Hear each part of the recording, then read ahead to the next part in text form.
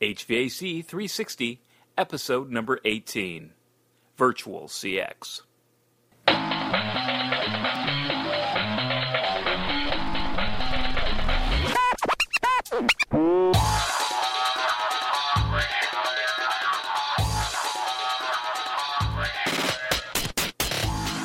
Welcome back, everybody, to another episode of HVAC 360. I'm your host, Matt Nelson. On this week's episode, we're going to be talking to Mark Walter, who is the principal and founder of Virtual Commissioning.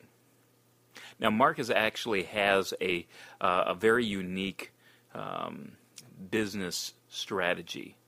Really, he's kind of providing supplemental commissioning services to just about anybody, whether or not you're a big organization that just needs a little bit of a stability managing the manpower, or a small commissioning firm that just needs some help to kind of level some of the loads that they may have. So I hope you enjoy the episode with Mark, and here we go.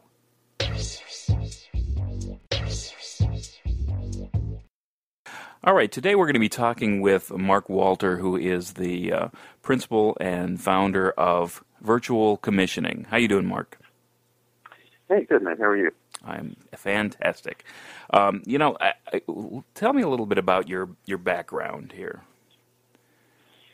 Well, I've been in the air conditioning business since '73. I started out as a helper crawling under houses, putting in ductwork, and fairly quickly realized that wasn't the way I wanted to keep going. And so once I graduated to attics, I eventually became a technician, then a project manager, controls tech project manager, and back in the mid-'90s, got into commissioning.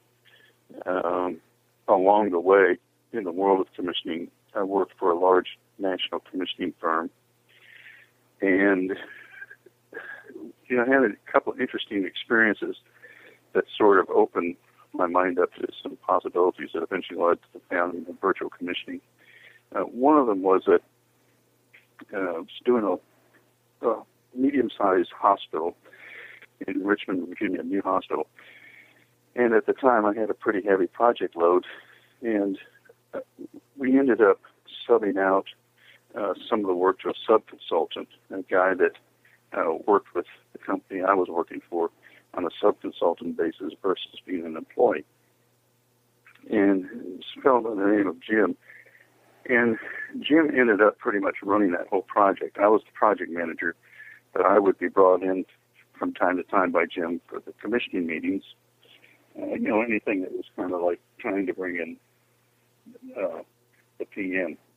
And over the course of the project, it just became so clear what a great idea this was, because as a PM, I had a guy under me that was running the job at a fixed cost. And when I compared that to a lot of other projects where we had junior PMs, project engineers, and techs, jobs would often go over budget. And I get down to the end of the project and be kind of scrambling as to how in the world we're going to finish this with no budget left. Whereas the project that had the sub-consultant on it, I knew what my fees were going to be. We got to the end of the project, and the company I was working for had predicted profit left over. And it just got me to thinking, man, I bet there's a lot of other guys that could benefit from an experience like this. At the time, I wasn't thinking about starting my own business, but it did plant a seed that eventually became, the impetus for starting Virtual Commissioning. So I guess at what point did you decide, hey, you know what, I've had enough, or was it like one singular event, or was it just over a period of a year that you decided to start your own thing? Well, I don't know. I don't know that there's any particular point, but in combination with that insight, there's another series of events that was happening simultaneously. When I started with that firm, that particular company kind of divided, like so many companies do. They divided the American territory up in areas, and the regional manager for that area had said when I first came on board, Mark, one of the problems that I'm having is that I've not learned how to effectively teach people to do test writing. I just have a real struggle with this, and what happens is I think that my staff knows how, and some test writing will come up. It'll come across my desk for review, and I end up having to redo the whole thing myself. And we've really got to figure out how to do a better job at that. And I was sort of tasked to help figure that out, and I thought it was kind of funny at the time because I had no idea how to do test writing either. And I think in retrospect that was probably really good because I was coming in so green. I found the best way, or I found over just the course of my life, the best way, if you don't know how to do something, is just say, hey, I don't know, and not be ashamed to ask the dumb questions. So I started asking the dumb questions, and in the process, learned how to kind of break down test writing and get my test writing to the point that my boss said, hey, I see you get it. And eventually another person or two in that office started to learn my boss's way of writing tests. So in the process of doing that, what I saw was, in terms of test writing, which commissioning has a lot of that, there's kind of a light, medium, and heavy approach. Light being a piece of paper with some checkboxes that says pass or fail, and heavy being the type of tests that end up being used in data centers or in labs where every nuance is tested, and the tests are poured over by committees before they're released into use. And so, again, this was just another experience that I walked away from saying, there's got to be a better way to do this. And my boss was really struggling with how to get her staff improved. It took me a long time to kind of sort through it. And so there was just sort of a perfect storm of events that happened, at least in my mind, with respect to the concept of a better way of doing things. Virtual commissioning was founded not because I think commercial or virtual commissioning is better than anybody, but it was just founded on the principle that we can find better ways to do things if we sit down and kind of put our minds to it. Now, what sort of services do you provide as far as virtual commissioning goes? Well, the firm is a commissioning firm, but it was founded to help other commissioning firms. So roughly 90% of the company's customers are other commissioning firms. So in a sense, we're not competitors. We provide a service, and the service that virtual commissioning provides is kind of two or threefold. The first being that if a company needs some test writing or documentation work done, things that you don't necessarily have to get on a plane or get in a car and go do, we provide those services. And the same with regard to field testing. Virtual commissioning can be seen as kind of a leveling tool. If your staff is overloaded or you've got a few too many projects going on right now, it's a leveling tool for personnel. But it's also a tool where the guy goes, I've had a lot of guys tell me this, Mark, I can write these tests, but I really don't want to or really don't have time to. And it's great to find a firm that can kind of fill in that slot, and I don't have to worry about it. I can go about my business. So there's two aspects to it: to help with labor, help with technical aspects of the documentation, and then finally the third aspect, which we moved into roughly 2 years ago, which is cloud-based commissioning. So now, if somebody wanted to use your service, how does the process work? If you talk about, I need some help writing these tests that you're talking about, what's the process they'd follow? Well, it's pretty simple. We just provide a price like anybody does.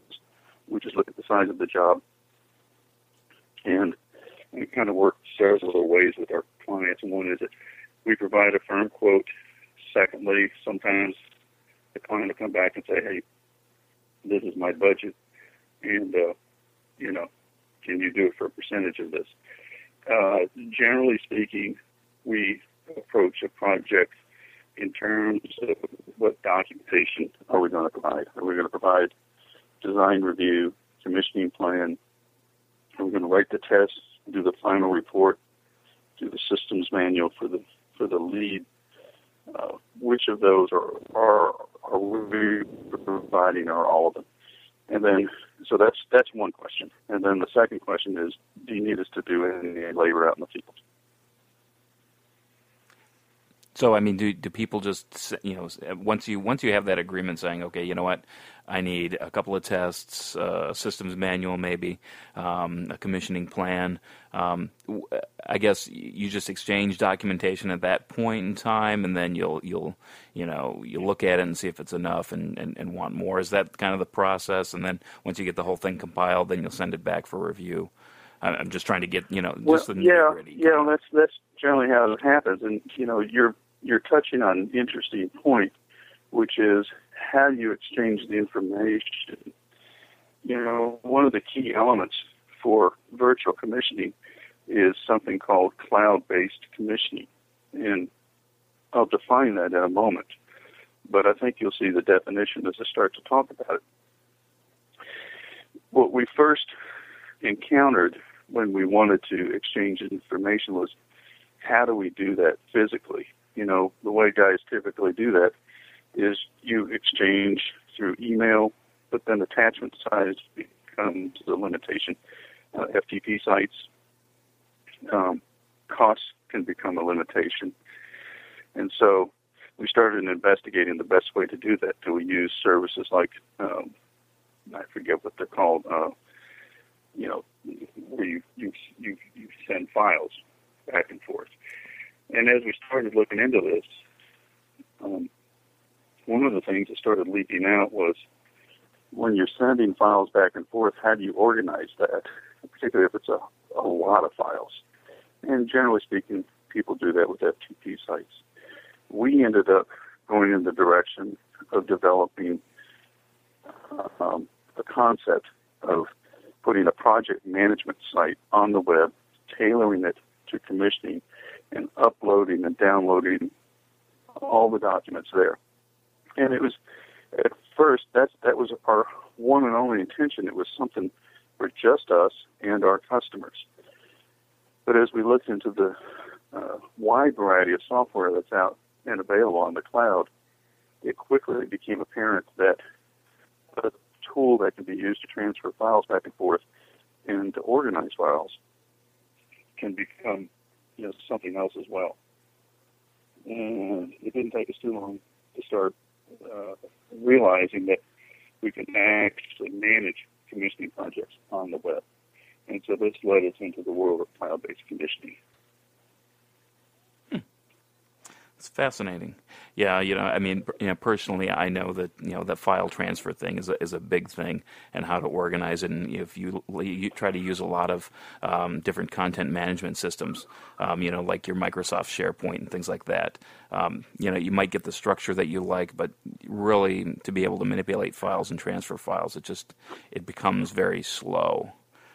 So I know that I've had my own personal issues with that sharing back and forth. Right, and so, how do you share, and how do you share if you're a small firm? Because while on the one hand, some of our firms that we do work for are large firms, most of the work that we do are for smaller firms that don't necessarily have the same tools in place that the bigger guys do. And in fact, a lot of the bigger guys don't as well. And another thing sort of started to emerge is that, hey, if we're starting to put our files on the web, what exactly does that mean? And like, so many other companies these days, we quickly tuned into the fact that if we have our files on the web, that means that any of us at any time can go in there and grab something with any device. And so the next sort of logical evolution of our thinking was, well, what device? And this kind of led us into the world of using the iPad for testing. And that was kind of a mind-opening experience. Cloud-based commissioning has been around for a while. I recall maybe as long as 10 years ago coming across a firm based in Maryland that had developed a cloud, well, it wasn't so much cloud-based commissioning product, but a web-based commissioning product that organized files, and you could write tests on it. But where the cloud recently has come into, let's call it clearer focus in the world of commissioning, it's just opening up the accessibility of not just documentation, but how you commission. We find that the cloud is stretching the envelope in terms of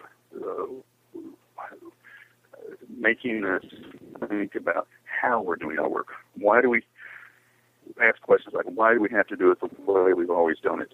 So it's a challenge that's a challenge in a good way.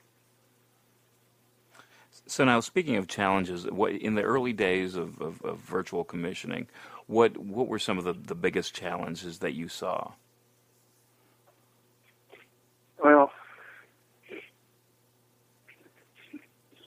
putting aside the challenges of growing a small business, the biggest challenge that I saw and still see is a willingness or lack of willingness to embrace new tools. And this doesn't really have anything to do with our company. It just has to do with an operating philosophy that new ideas and new ways of doing things can bring, into our thinking. Okay.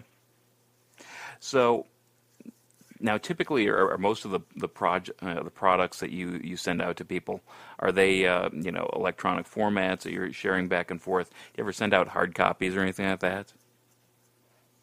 What we generally do, Matt, is we'll say in our proposals that everything that we do is electronic. We will send CDs or DVDs. We do not do paper documentation. In the beginning, there was some reticence on the part of our customers and their customers to agree to that, mostly because people were just in the habit. But to be honest, it really doesn't take most people long to say, hey, I don't want paper copies, because what happens to the paper copies if we make 6 or 8 or 10 volumes of a final commissioning report? And these are documents that could be 100 pages long, 500, 1,000 pages long, or more. And, when that ends up going to the end customer, where does it go? It ends up going into a dusty room down in the basement. It's a document that no one ever reads. And so people quickly glommed onto saying, yes, I only want electronic documents. And, we're not in any way trying to take credit for that movement. I mean, we were sort of piggybacking on a movement that was already emerging within the construction industry.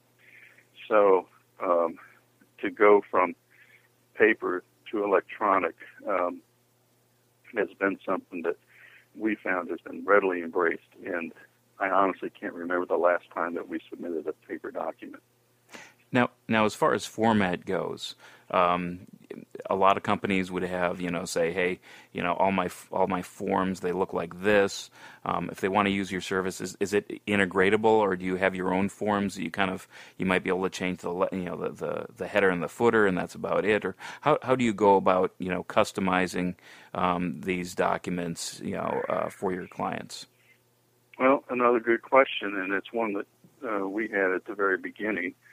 And our first thought at the beginning was, hey, we'll come in, and when we do work for you, we'll just be like one of your staff. It'll be very seamless. So if we happen to go out in the field and do some field testing, if you want us to, we'll carry your business card with our name on it. And for all intents and purposes, we'll look like you. And we'll do the same thing with the documentation. But what we quickly learned was that there's 1,000 ways to build a box, and because there's 1,000 ways doesn't mean that each way is the best way. And so what started to emerge was a series of questions about what is the best document. So we were faced with two things. The first is it wasn't efficient for us to learn how to create documents the way and replicate exactly how our customers was doing it. And secondly, that there was an operating philosophy or a practical philosophy that our documents had to meet that in-house produced documents didn't necessarily have to meet. And here's what that was. If I produce a document for myself to go test an air handler, and I make it one page long, I can look at that document because I produced it, and I understand my intent, no matter how cryptic the document gets. On the other hand, if I'm making it for you, I might not get away with a one-page document because maybe you've never done commissioning before, or maybe you have, but you're not used to doing it with somebody else's document. So we quickly realized that we had to make documents that were repeatable, that somebody besides ourselves could go use, that they would intuitively understand. And once the light bulb kind of went off in our mind about that, it was pretty simple to go to the next step and basically just tell our customers, hey, this is how we do it. Here's why we do it this way. And we're open to any suggestions, and if there's some particular things that you want included, we'll be happy to do that. Generally speaking, I'd say well over 90% of the time, our customers have just said, hey, whatever you think, that's fine with us. And I'm including customers that range from a one-person firm to a 100-person commissioning firm. Okay, makes sense. Now, as far as a lot of the a lot of times, I guess commissioning agents will have specialties, like they've been exposed to, whether they be schools or higher ed, or even possibly hospitals or other data centers or things like that. Are there certain, I guess, building types that you specialize in, or is it just kind of all over the place?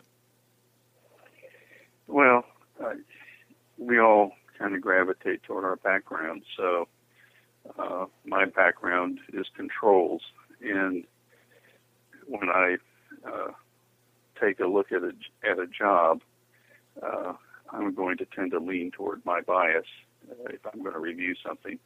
And in this case, it would be controls, where another commissioning agent may have an electrical background, know very little about controls. And so if they go to look at a job, they're just going to see electrical. And so, commissioning is no different than design firms, for example, in that we hopefully learn to recognize our biases and offset them. So what we do is when we find something that's kind of coming up on our radar that we're not familiar with, if we have somebody on staff that can do that, great. If not, we just sub-consult it out. I think you'll find most commissioning firms, even rather large ones, do that most commissioning firms focus on HVAC. A few have electrical folks on board. Very few have somebody structural on board that's qualified, for example, to check the building envelope. So on the occasion where a building envelope is in the scope, most firms are going to go out and hire a sub-consultant to come in for that. Now, I guess you bring up a good point. Most of, I think of most of the complicated systems and tests being, centered around the HVAC and HVAC systems. But when you get to electrical and building envelope, obviously I know that I've heard rumors that building envelope is going to be more online with the LEED 2012 edition. But, whether or not it shows up, it definitely is one of the areas that people are starting to look at to do more commissioning. So are those some of the things that you can handle as far as tests go? Well, yes and no. There's, as new things kind of creep into the scope, we're like everybody else. We'll just take a look at our current qualifications and our current library of tests and see if there's a fit. Then if not, we try to figure out, well, what do we do about that? So, I mean, the quick answer is it depends. Okay.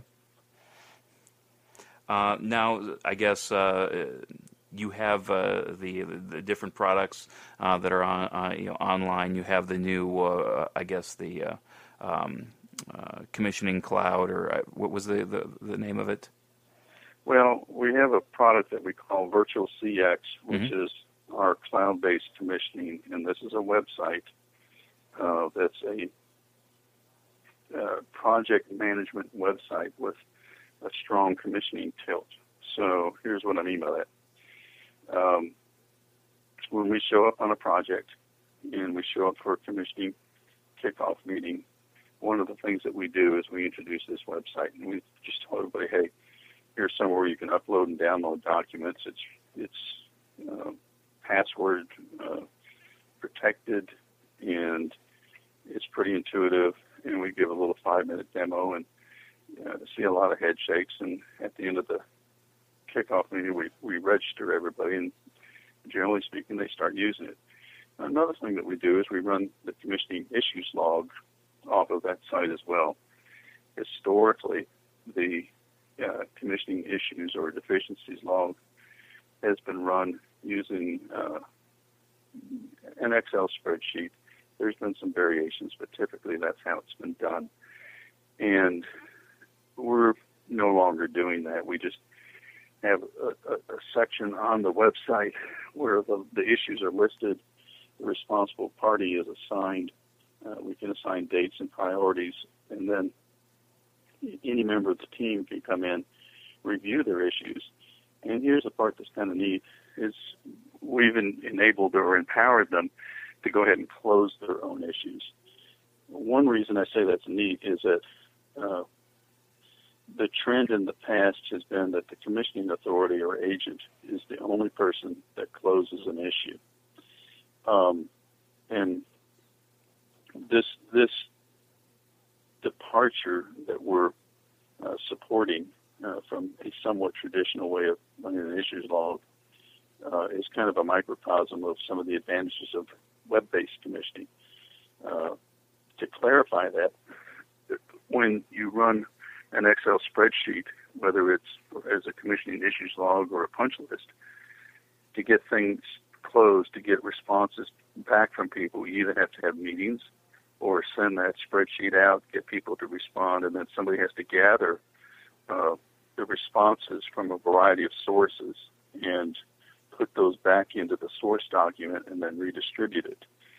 That's a process that can take days and oftentimes weeks to kind of close the loop full circle on one iteration.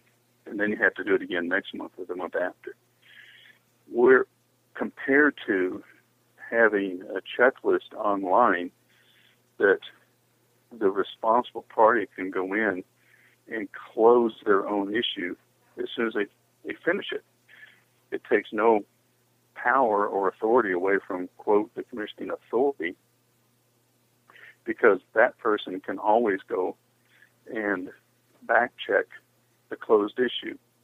But what it does do is give transparency to the whole team, A, because anybody at any time, including the owner, can go on the site and see what the issues are and what the status of them are.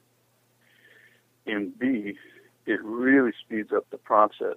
And by speeding up the process, it's not just that issues can be closed quicker, it's that it's just easier to use. Somebody can be sitting on a train commuting and jump on their smartphone or iPad, and as long as they've got web access, they can go in there and hit a few check boxes, and they've completed their task instead of having to go home at night and start their computer, open up an Excel spreadsheet, and type in responses. So one of the big advantages of any cloud-based tool, in my opinion, is its potential to save both time and money.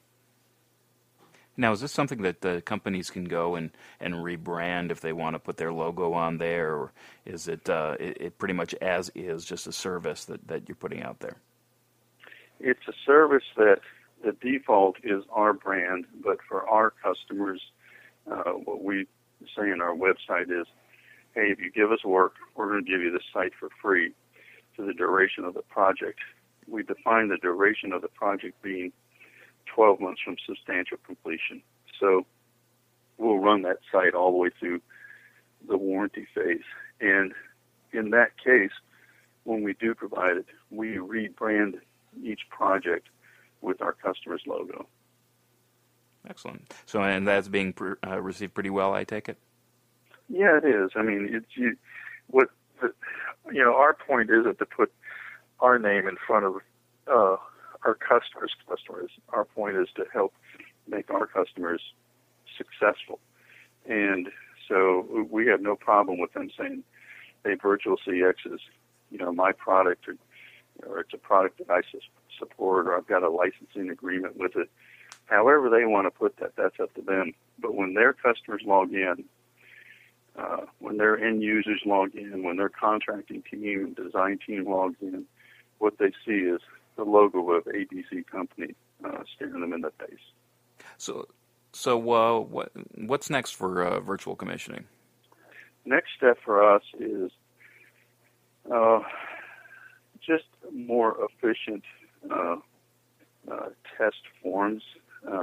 This all sounds a bit dry, but in the world of commissioning, these are things that can really take up a lot of time for commissioning staff and for commissioning team members, is all that sort of behind-the-scenes documentation. Most people that aren't intimately familiar with commissioning look at it in terms of, a man or woman showing up out in the field to do testing and hold a series of meetings. But there's just that's sort of the tip of the iceberg. There's just a mountain of documentation that goes on behind the scenes. And so one of our goals since we moved into the cloud was to come up with some test forms that we could not only produce better, but would be easier for our clients to use. So one way that we're defining what makes a form easier, I alluded to earlier, is that it's simple, it's easy to understand, it's clear.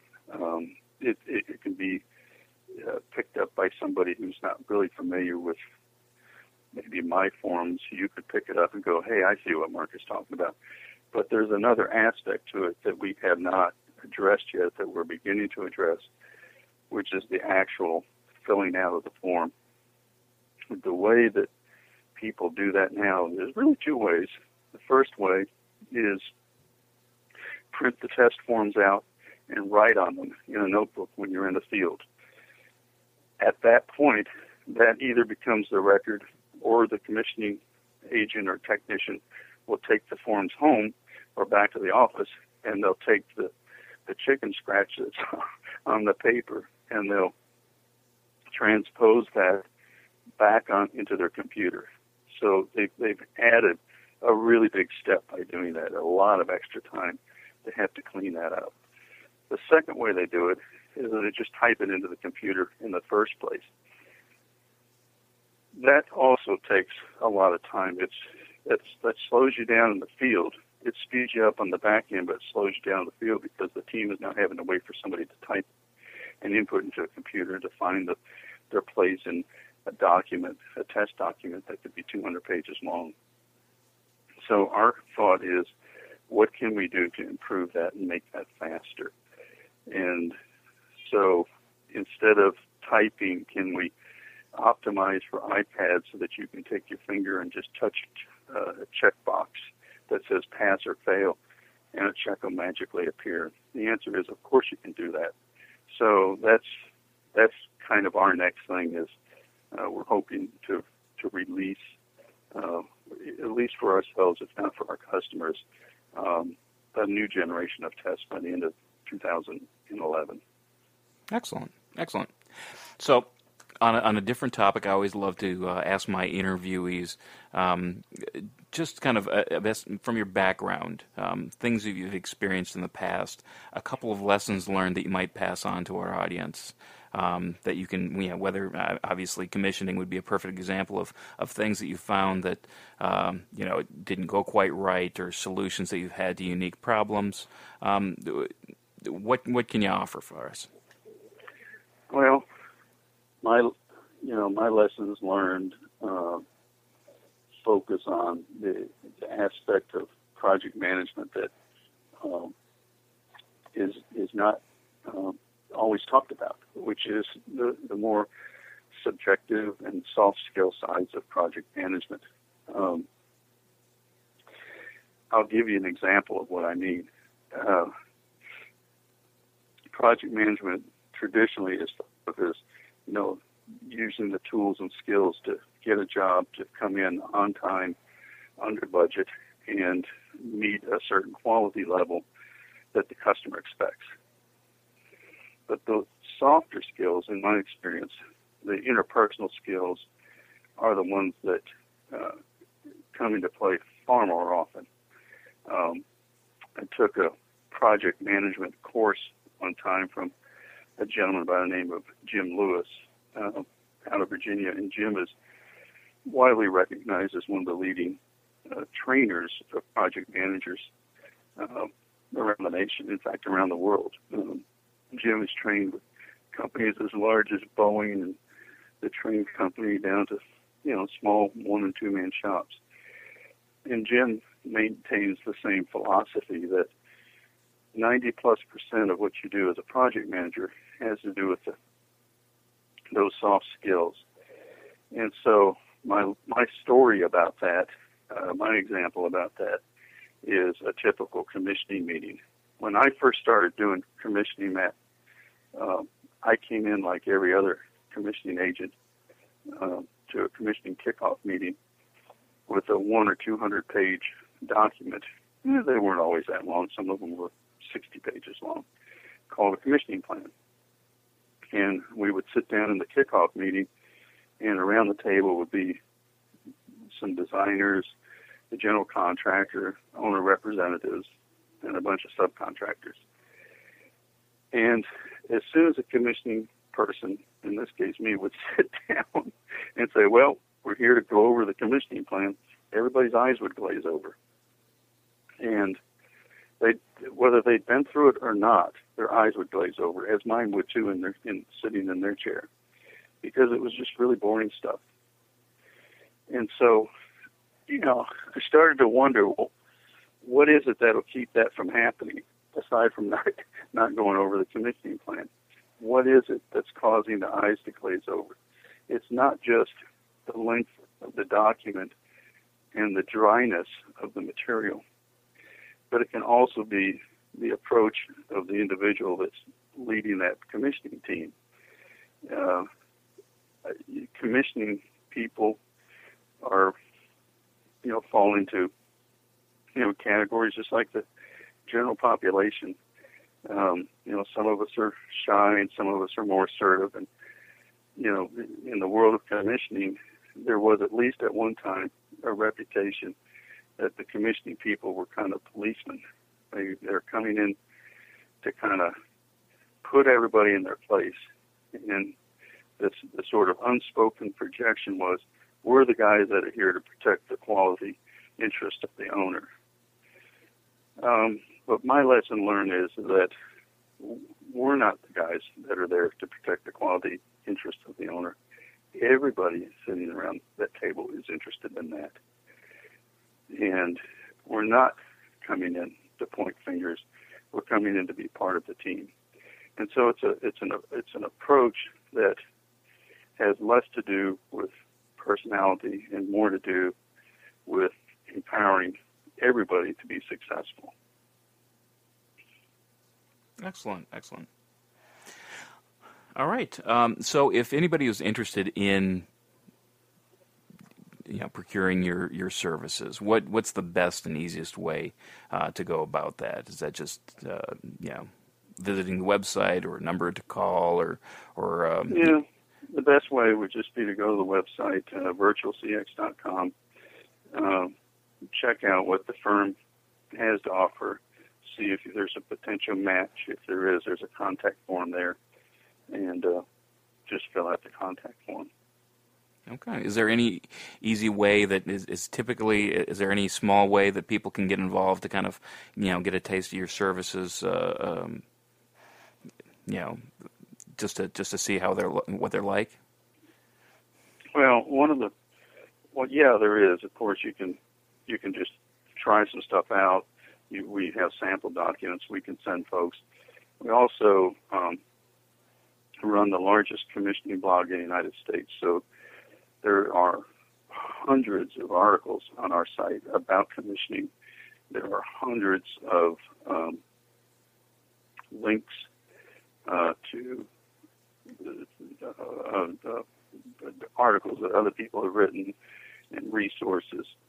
So it can be a really good site to go to kind of delve into what's happening in the world of commissioning. We also have a very active Twitter feed, probably the most active in terms of commissioning anywhere in the world. So if you want to find out more about commissioning, that's one way to do it. If you want to find more about us, we've got some sample documents on the site. They're kind of scaled back, but if somebody says, hey, can I just see something a little more robust than that, we're happy to send it to them. Okay. And your Twitter handle is VirtualCX? It's VirtualCX. Perfect. All right, Mark. Well, I appreciate you taking the time out of your busy schedule to sit down and talk with us a little bit more about the virtual commissioning and VirtualCX, and I greatly appreciate it. Thank you, Matt, and thank you for your interest.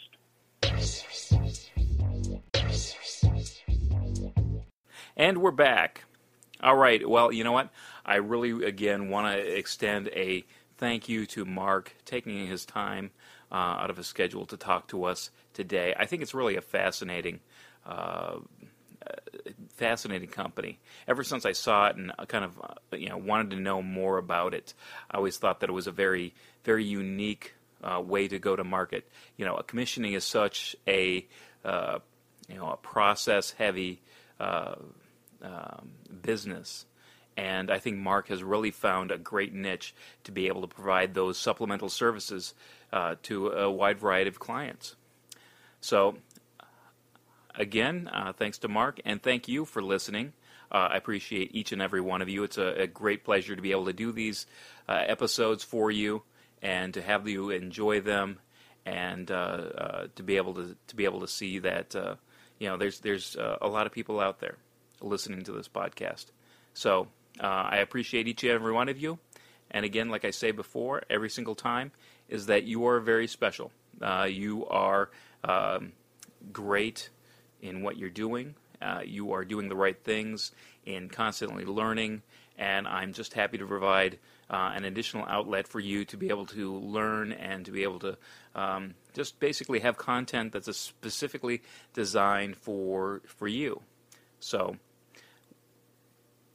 that's pretty much it. If you liked the episode or you thought it was interesting, you can let me know at matt@buildingx.co, or you can follow me on Twitter and just you can direct message me there. My handle is BuildingX.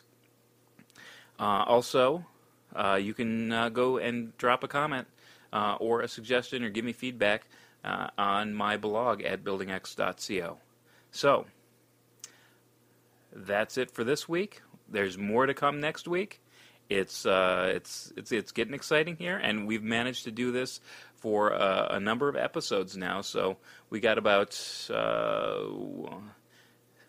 or 7 down on the new format, and we're just rolling with it. So I'm glad that we're keeping the momentum going, and we're issuing them every Sunday night, thereabouts, to be able to get it out to you every weekday, or every week, I should say. And we'll just keep on doing that. And so until next time, remember, know what you build and share what you know.